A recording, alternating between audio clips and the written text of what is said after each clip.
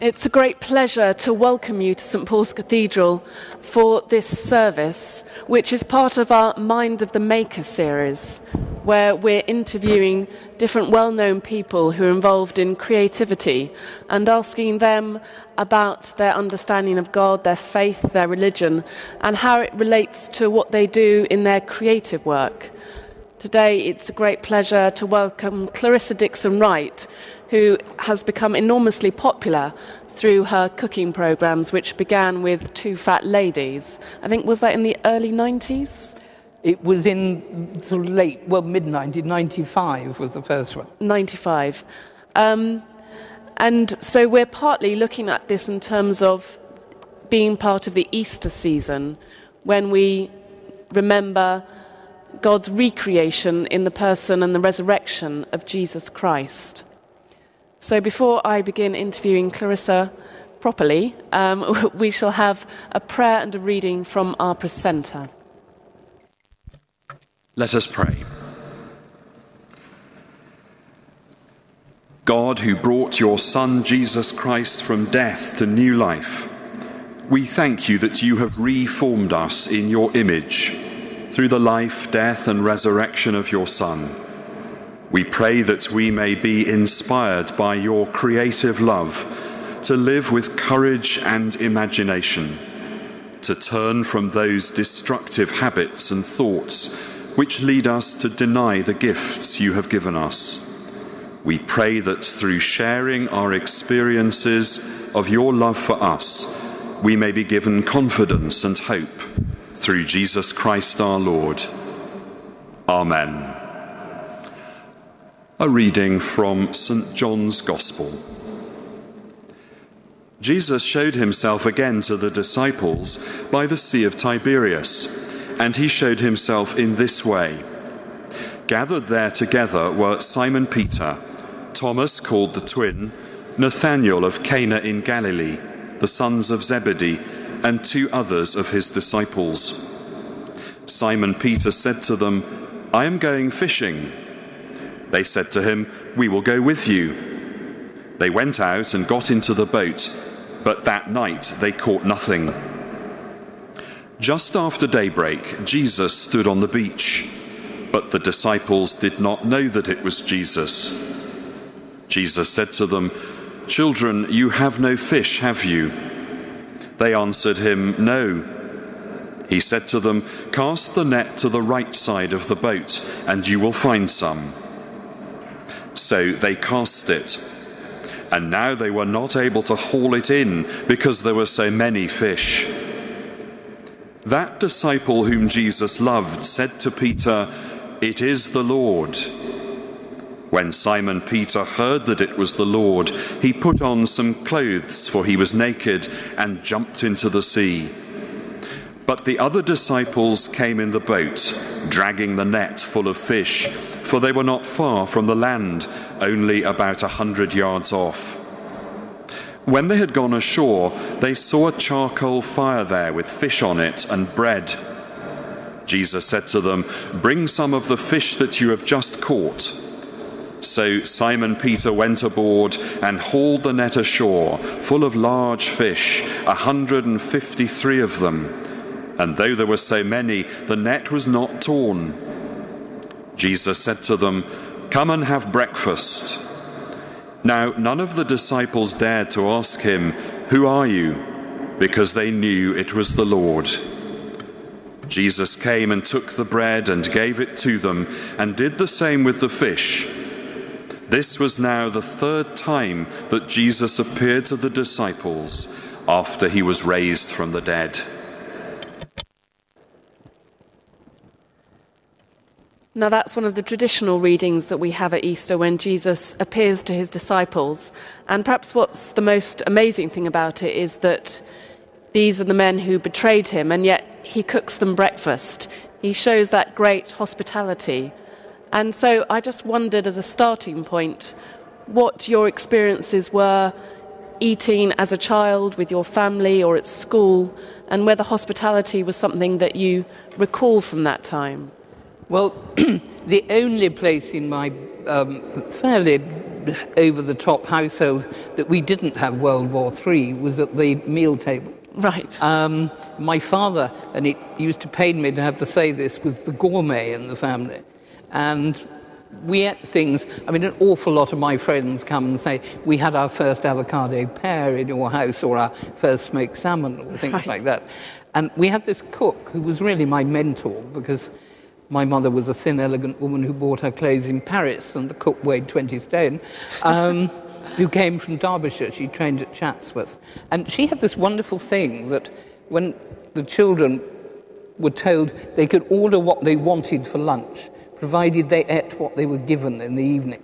Right. And so we learned to eat everything. But, yeah, food was, I think, probably the only peaceful place in the house was at mealtimes. And I just loved the thought of Jesus cooking breakfast on the fire. Yes, barbecued fish first thing in the morning. Delicious, freshly caught. So eating was a good experience in childhood, but it was in the midst of quite an abusive background. Oh, we had a lot of strife and turmoil. My father, although he was the most brilliant surgeon, was a very violent and abusive alcoholic. And it tinged the whole house with that feeling of fear, you know, waiting for the other shoe to drop. You never knew when it was going to erupt, but you did know that it wasn't going to erupt at mealtimes. Right. Unless perhaps the fish was overcooked. And so how did you cope with that very tense, potentially always erupting in the background?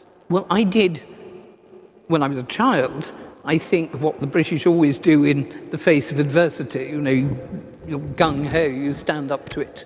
You know, nobody's going to push me around, and remember to duck at the right moment. But obviously, later on, I became very like him because I took to drinking, and I drank 2 bottles of gin a day, and the rest. And, you know, how I'm still in one piece is really quite beyond me.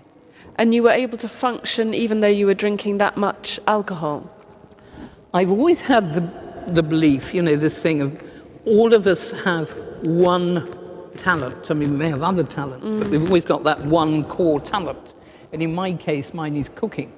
And so, I mean, I cooked the best meal I've ever cooked in my life in blackout. I have no recollection of it at all.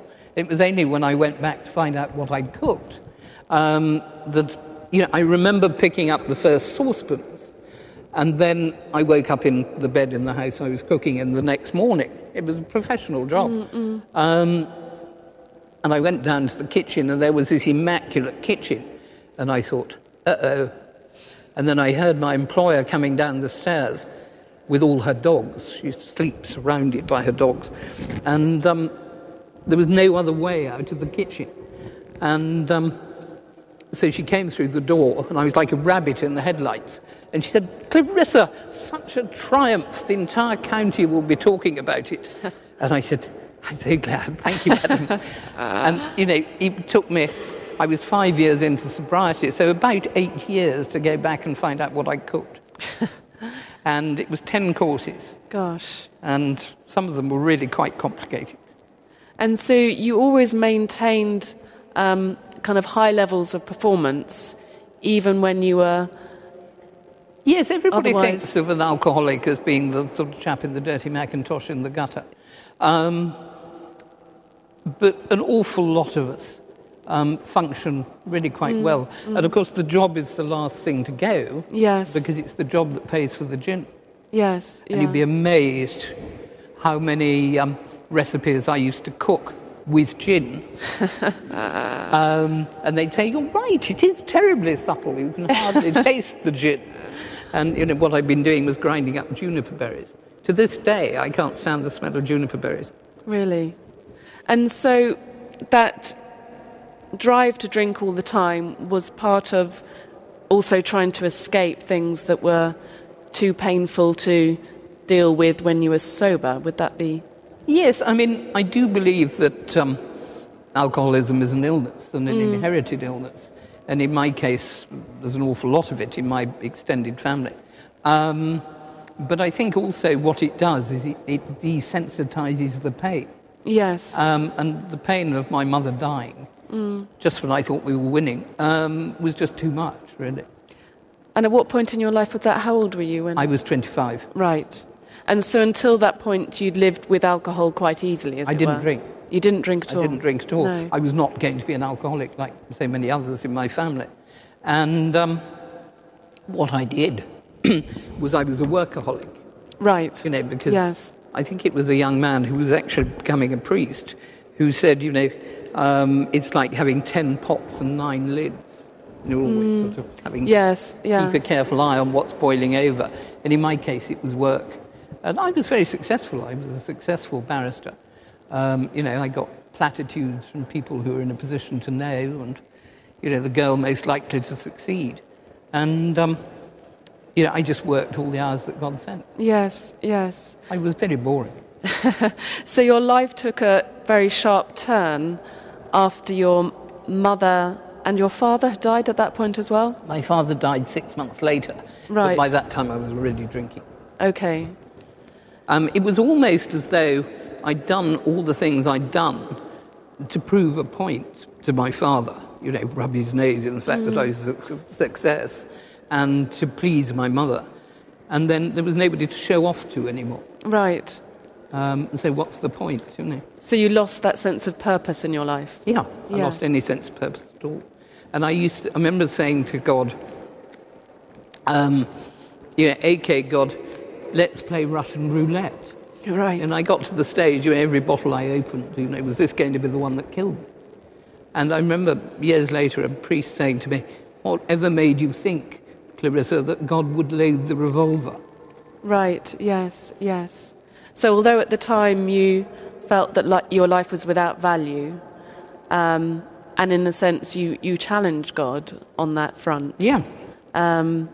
Believing that God valued your life was not something that you could easily relate to. No. I mean, it was very strange. My mother had a very secure faith. It wasn't particularly a religious faith in the sense of going to church. It was God was her friend. Right. And she used to go and park her car on a WLA line with flashes and say, let's go and have lunch. And I'd say, Ma, you can't leave the car here. And she'd go, it is not for you, Clarissa, to define the perimeters of what God can and cannot do. And she would sit there eating her lunch, and you'd watch the traffic wardens going past the windows. And I'd be twitching. Yes. And we'd go out, and there wasn't even a ticket, you know. And she did have this very real belief that God was her friend.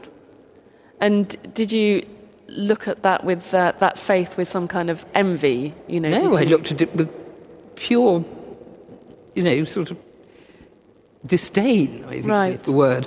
My father was such a forceful and powerful person and an atheist. And here was my mother who, you know, she'd get black eyes and she'd get broken bones.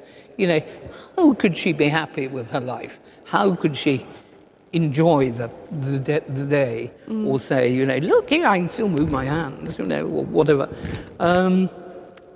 And so I used to think, oh, no, she's got it wrong. Yes, yeah. And, you know, if God is there.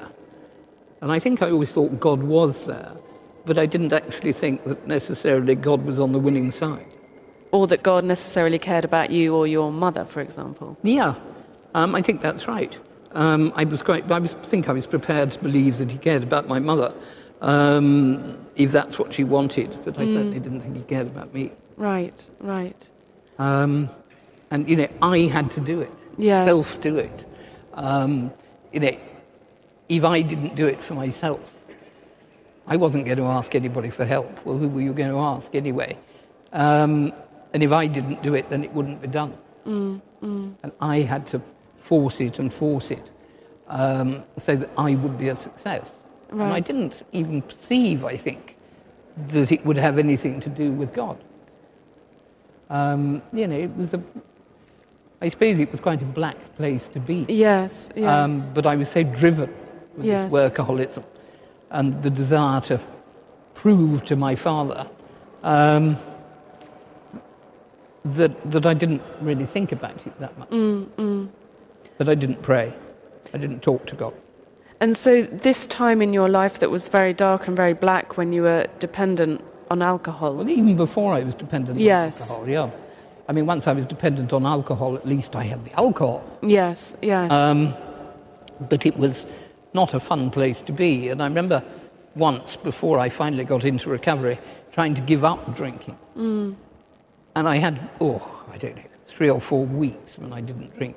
And it was really frightening. It really was. I think it's, I've been in some quite frightening situations in my life, but this was the most frightening. Right.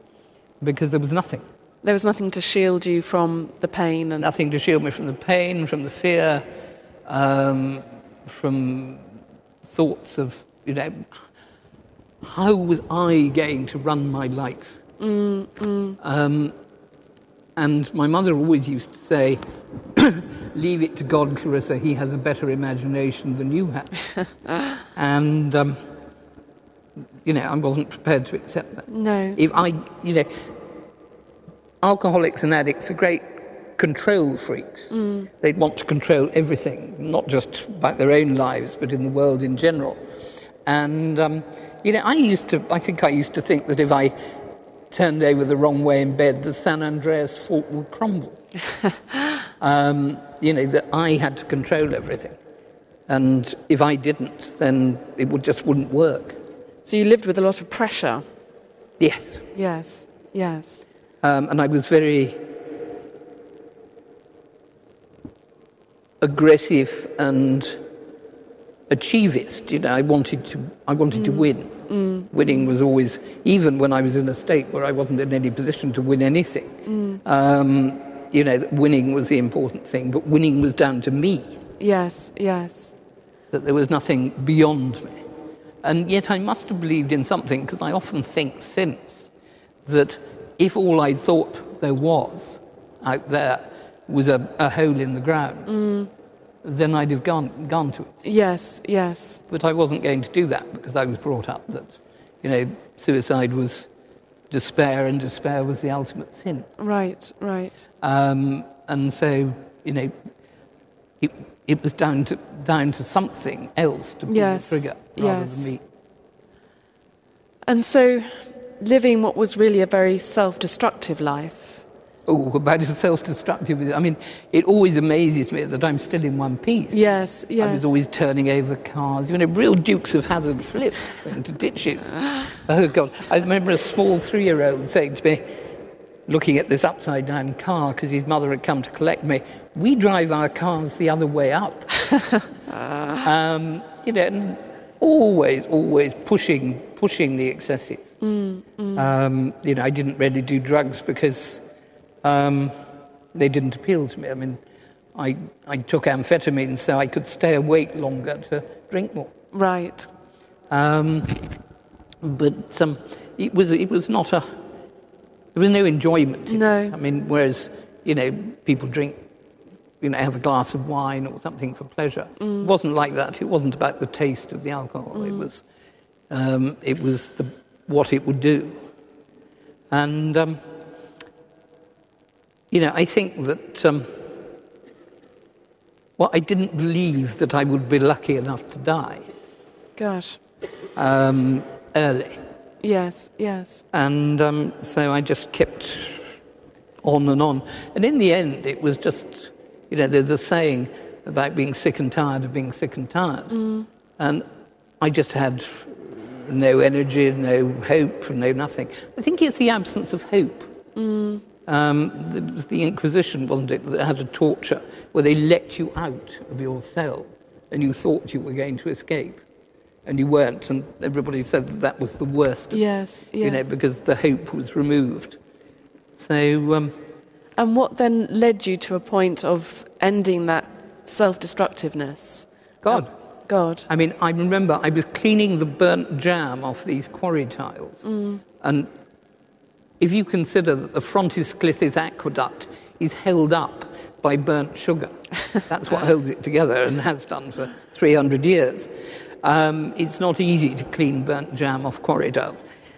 And because I was on my knees, and because I really felt that I couldn't go on even doing what I was doing, I remember saying, "Okay, God, if you're up there, please do something, because I simply can't go on." And then there was this sequence of events which weren't anything to do with me at all.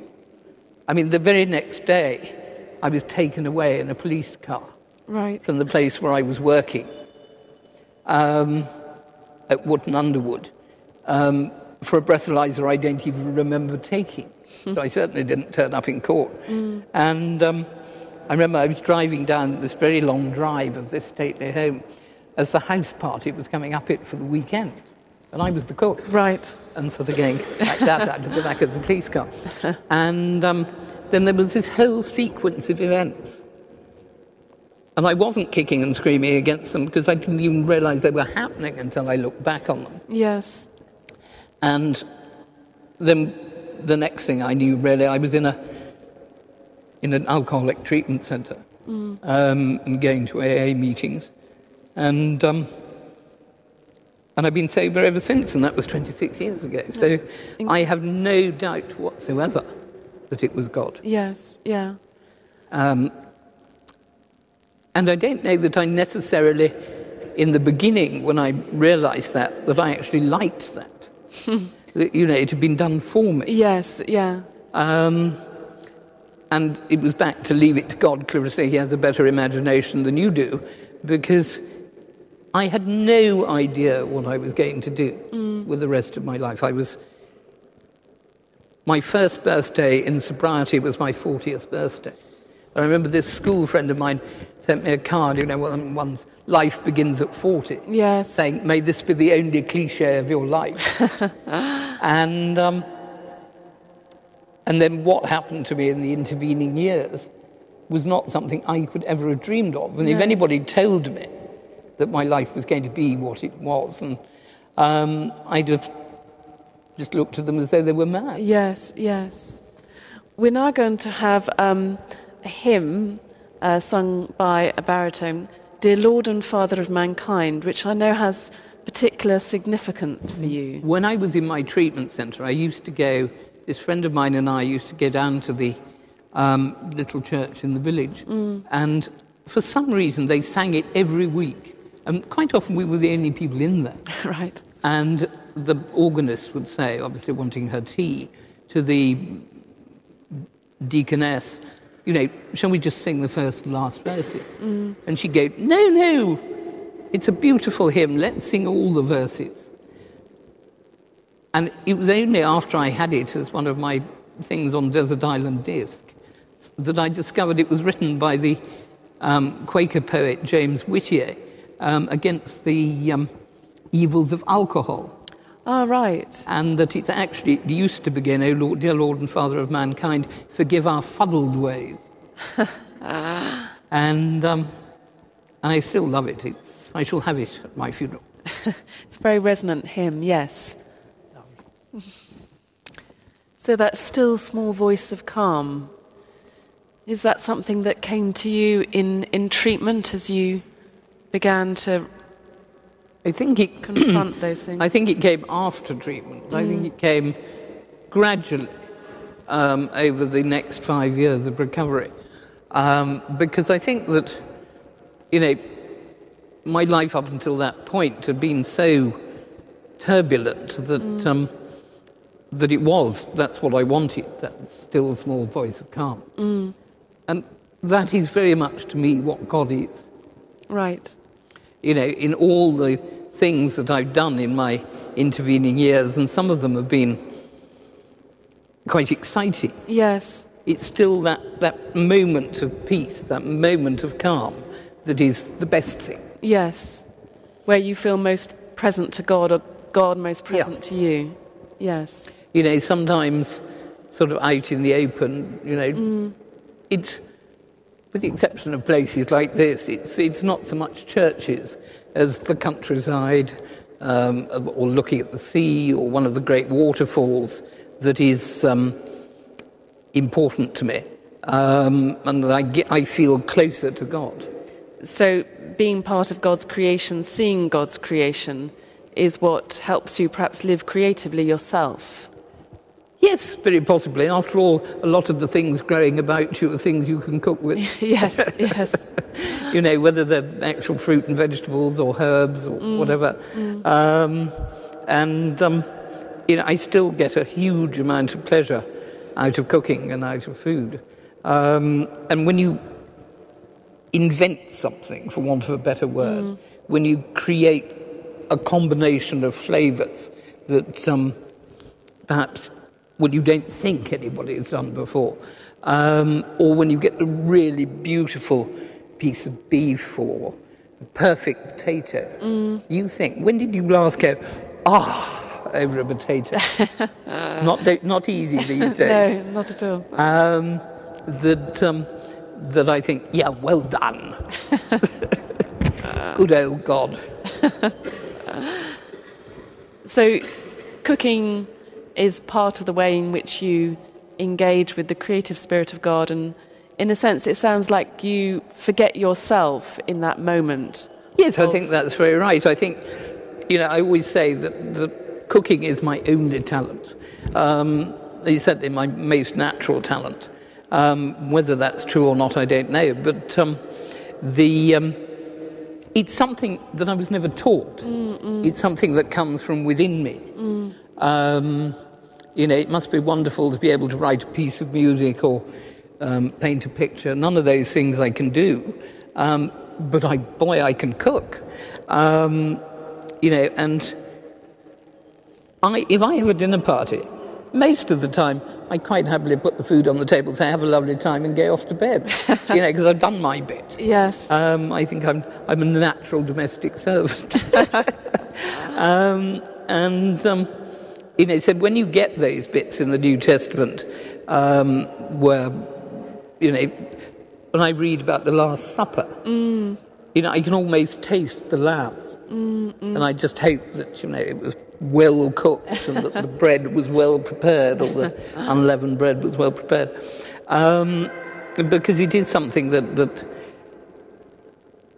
endlessly, you know, every year, a few years ago, well, it's quite a few years ago now, I decided that I was really only going to eat seasonally.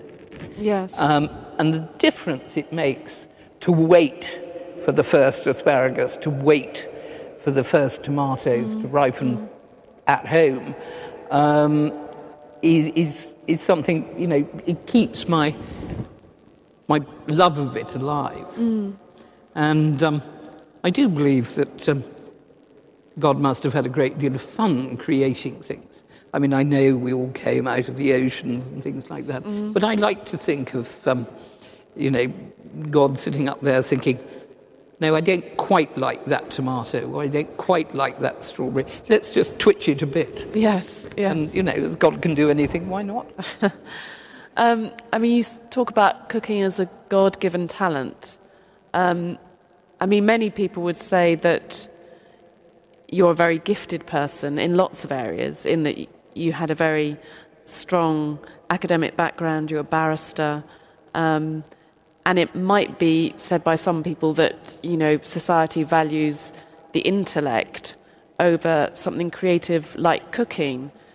Well, when I got sober, I went back to the law. Oh, yes. Because I had no money. That's quite a regular occurrence in my life. I'm rather better at spending money than most people. And So I'd been running books for cooks, which I found quite by accident. I mean, that was another sort of, you know, leave it to God, because I was walking down the Portobello Road, and this friend of mine who'd been a Valium addict had a panic attack, and he saw this sign, and the sign was only out for one day, because she left it out and it got nicked, saying Annie's Restaurant at Books for Cooks. And so we went in there and had a cup of tea. And then I thought, what a lovely place, and I kept going back. And then one day, the woman who owned the shop had been told by her doctor to go away and have a rest because she was too stressed. And the woman who was going to run the shop rang up to say she'd broken her leg and couldn't do it. And I found myself saying, "Don't worry, Heidi, I'll run the shop for you." And I thought, I was still in the halfway house of my treatment centre. Right. I remember after a couple of weeks, she went off, leaving me with all the bank mandates and things. And I was really scared. And the telephone rang, and I picked it up. And it was Elizabeth David. Now, I'm of that generation.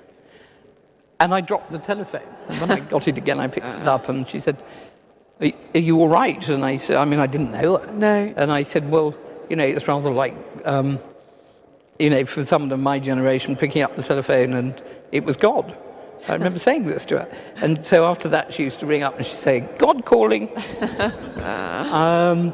After that, I thought, well, I can do this. Yes. If I can talk to Elizabeth David, I can do this. And then, unfortunately, Heidi got well and came back. And I thought, well, I better go back to the law and make some money, because, you don't make a lot of money running a bookshop. No. Somebody else's bookshop at that. So I went back to the law, and I hated it, because I'd become a lawyer, I'd become a barrister, and I went back as a solicitor. I'd become a barrister because I hated my father and he hated lawyers. It's only further down the line I discovered the reason he hated lawyers was because he wasn't allowed to be one.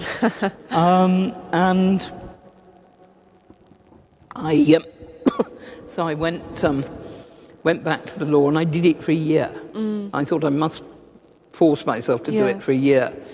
And then I walked away from it. I said to Heidi, I suppose you wouldn't like to give me my old job back. And she said, "Oh, I didn't like to suggest it."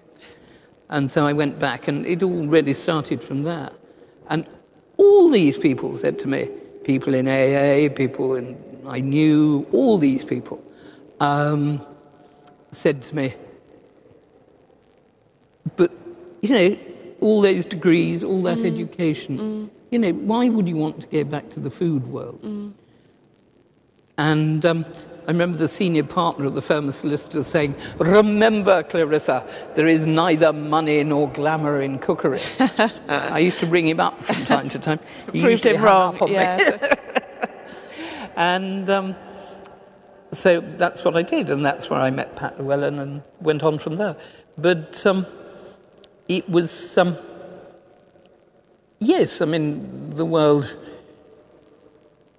the world values things. I suppose they value education, not so much for the pure education of it these days, but for the money it can bring you. Yes. But, most of us live a fairly long time and spend most of our time working. And if you spend all your time just yearning for your holiday because it's a change from what you're doing and you don't like doing it, then there's something rather insane in that. Yes. So for you, you'd say cooking is your vocation, something you're called to do. I suppose so. I don't know, vacation sounds rather grand, but yes. Yes. And it's where I'm content. Yes. And yes, there is money, and yes, there is glamour in cookery. But that wasn't why I did it. Now might be a good time to have our next piece of music, which is Ralph Vaughan Williams' setting of George Herbert's poem, "Love Bade Me Welcome." Are you familiar with that? I am familiar with it, yes. And that idea of love inviting us to feast on our own, in a sense, inability to come forward for that, but making that journey, which may resonate with absolutely what you've been talking about. And quite frankly, I think when I was younger, the most appealing thought about heaven, if there is such a thing, was the fact that it would be full of feasting and laughter. A heavenly banquet. Banquet. Yes. I'd like to ask you a few questions about your faith now, but before then, we're just going to have another reading from the Bible, which I know also has significance for you. A reading from St. Matthew's Gospel. On the way to Jerusalem, Jesus was going through the region between Samaria and Galilee. As he entered a village, 10 lepers approached him. Keeping their distance, they called out, saying, "Jesus, Master, have mercy on us." When he saw them, he said to them, "Go and show yourselves to the priests." And as they went, they were made clean. Then one of them, when he saw that he was healed, turned back, praising God with a loud voice. He prostrated himself at Jesus' feet and thanked him. And he was a Samaritan. Then Jesus asked, "Were not 10 made clean? But the other 9, where are they? Was none of them found to return and give praise to God, except this foreigner?" Then he said to him, "Get up and go on your way. Your faith has made you well."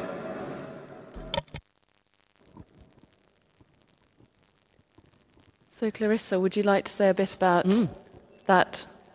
I mean, that is a very important reading to me. I mean, it's the reason, I suppose, that I still formally go to church, because as I said, I don't necessarily find nowadays there's almost too much going on in the service all the time. There's no still small places. Yes, yeah. But I've always felt that I would want to be that one leper, yes. the one who went back to say thank you. Yes. Because I think it's very important. I think gratitude is one of the most important of all the gifts we give to God, to remember to say thank you. Yes. And in Alcoholics Anonymous, one of the things that you're told to do by your sponsor from time to time is go and make a gratitude list. Right. And for me, I still begin my gratitude list with the fact that I know where I'm going to sleep tonight, that I will have a roof over my head, and that I will have the first thing I ever bought with the first money I ever earned when I was sober, which was a pillow. It's a swan's down pillow, and it was rather too expensive for me at the time. But as I said, I have great ability to spend money. I still have it. And I do think that gratitude keeps you sane, in my case sober, and in everybody's case the better for it. And when I forget to be grateful, which I do from time to time, I notice, the darkness twitching. So that is a very important reading to me. And I always used to think when I was young, and I used to hear it long before I started drinking, how awful it must have been for Jesus. Yes. That the other 9 didn't come back and say thank you. And, really it was a slap in the face. And I was determined that I would remember. And it's clearly quite moving for you, thinking about it and talking about it, and in a sense, knowing that's your right response to God. Yes. Yeah. And some days it isn't always obvious. No. Why you should be grateful. If you're having a bad day. And it's actually probably easier if one is a recovering alcoholic, because when I put my head on the pillow at night, if I hadn't had a drink that day, however bad the day has been, it's never been that bad. It's just something one must continuously remember to look for the good things in the day. Yes. And yes, it is very moving for me. I mean, I have a friend who is amazingly good at doing that, whatever the adversity. And it's I think it's a natural gift in her that I value and envy. Because very often I think that we're taught to ask God for things and not necessarily thank God for things. That's absolutely right. And in our public intercessions, and I know because I'm guilty of this myself, most of the time I'm asking God for things on the behalf of the community, but it's much more often about asking than thanking. Yes, and I think, that possibly asking God for specifics is not a good idea, because it's back to this thing about I don't know what the whole picture of my life is. Yes. And if I ask God for a specific and say it was given to me, I might have missed something so much better. Yes. You know, I used to want to be a High Court judge. And I now think about that and go, ugh. You know, and I would have been a terrible High Court judge. And the things you don't wish for. I mean, I can remember on the day that Barack Obama was first inaugurated, I was restored by Inn of Court because all my contemporaries and friends have now become benchers. And they all said it was no fun without Clarissa. And I was able to say in the address I gave that evening, I said, you know, it's obviously a great day for camels going through the eyes of needles. But in his case, it was always going to happen one day. Yes. In my case, this was never going to happen, and it never entered my mind that it would happen. And I was being quite happy enough just to go to dinner, you know. God's plans and God's imagination is so greater than anything we could envisage for ourselves. Absolutely. Yes. Just think of being driven around the nation in front of 70 million viewers worldwide in a motorcycle sidecar as a way to fame. I couldn't have thought of that one. In terms of being part of the church and the church as a place of creativity, is that something you can identify, or do you have a more questioning approach to I've church? always had a questioning approach to everything, really. But yes, I do. I mean, you come somewhere like this, and I mean, today, they would never build something like this to God. It would always be to Mammon. Yes. And, you know, there are times when I feel that maybe, you know, the church, and in my case, the Catholic Church in particular, has lost its way a bit. I mean, I know that Christ said, the poor we have always with us, but he didn't actually say that we had to put them before everything else. And, you know, that I'm not really as much part of a church as I should be, perhaps. You know, perhaps I could do more, but I've always been fascinated by theology, but of all religions. And Christianity does very nicely for me because it's probably however bad the times have been for women within the Christian church, they've been a lot worse, and in some cases still are, in a lot of other religions. Yes. You know, this has always allocated me a soul, if nothing else. Yes. And I do have this belief, not because I want to have it, but because it's just there, in reincarnation, in coming back, and dealing with another set of questions in another life. I'm not saying that's what I believe. No. And I know that the Christian churches before, I think it was the Second Synod of Constantinople or something like that, used to allow the belief in reincarnation. And when you consider that something like 2/3 of the world believes in it, it's only the people of the book who don't. That I'm not, because I'm not really somebody who's good at accepting diktats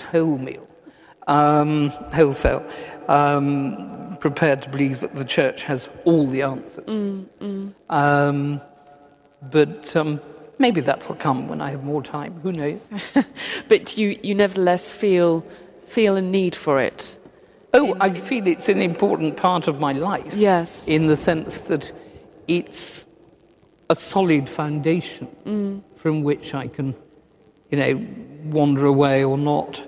I believe very firmly in God. Yes. And I think I believe very firmly in the God of the Christian church. I don't necessarily always agree with the church. And given that I'm a Roman Catholic, in this particular time in the Roman Catholic Church, that's perhaps understandable. Yes, yes. Well, we're now going to have a short time of prayer led by our presenter, and then we'll have a short conversation after that.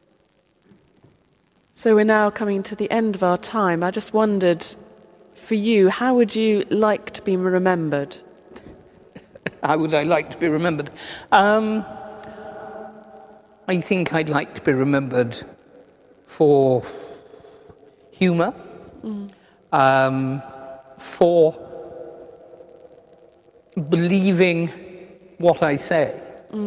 I turned down a lot of money from supermarkets and things like that to go against what I believe in. I'd like to be considered a person of integrity. Yes. In the sense that I always stood up for my beliefs, however unpopular they might have been at the time. Yes. And that I said what I thought, whether people agreed with it or not. And also that I was quite happy to allow them the right to say what they thought, whether I agreed with it or not.